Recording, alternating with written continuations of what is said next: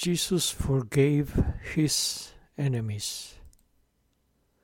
Concerning retaliation, Jesus declared, "You have heard that it was said, an eye for an eye and a tooth for a tooth. But I say to you, do not resist one who is evil. But if anyone strikes you on the right cheek, turn to him the other also.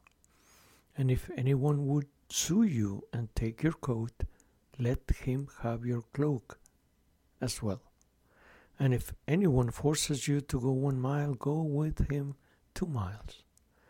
Give to him who begs from you, and do not refuse him who would borrow from you." Matthew 5:38-42, Revised Standard Version, Second Catholic Edition.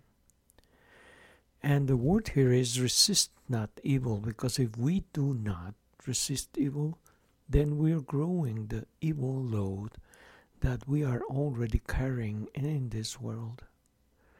Forgiveness doesn't imply hanging out again or having further relationships with the same individuals that offended us.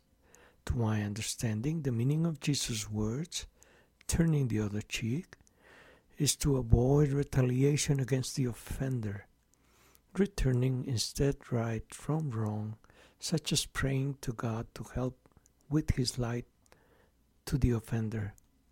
That is the right reciprocity from the injured to the injurer.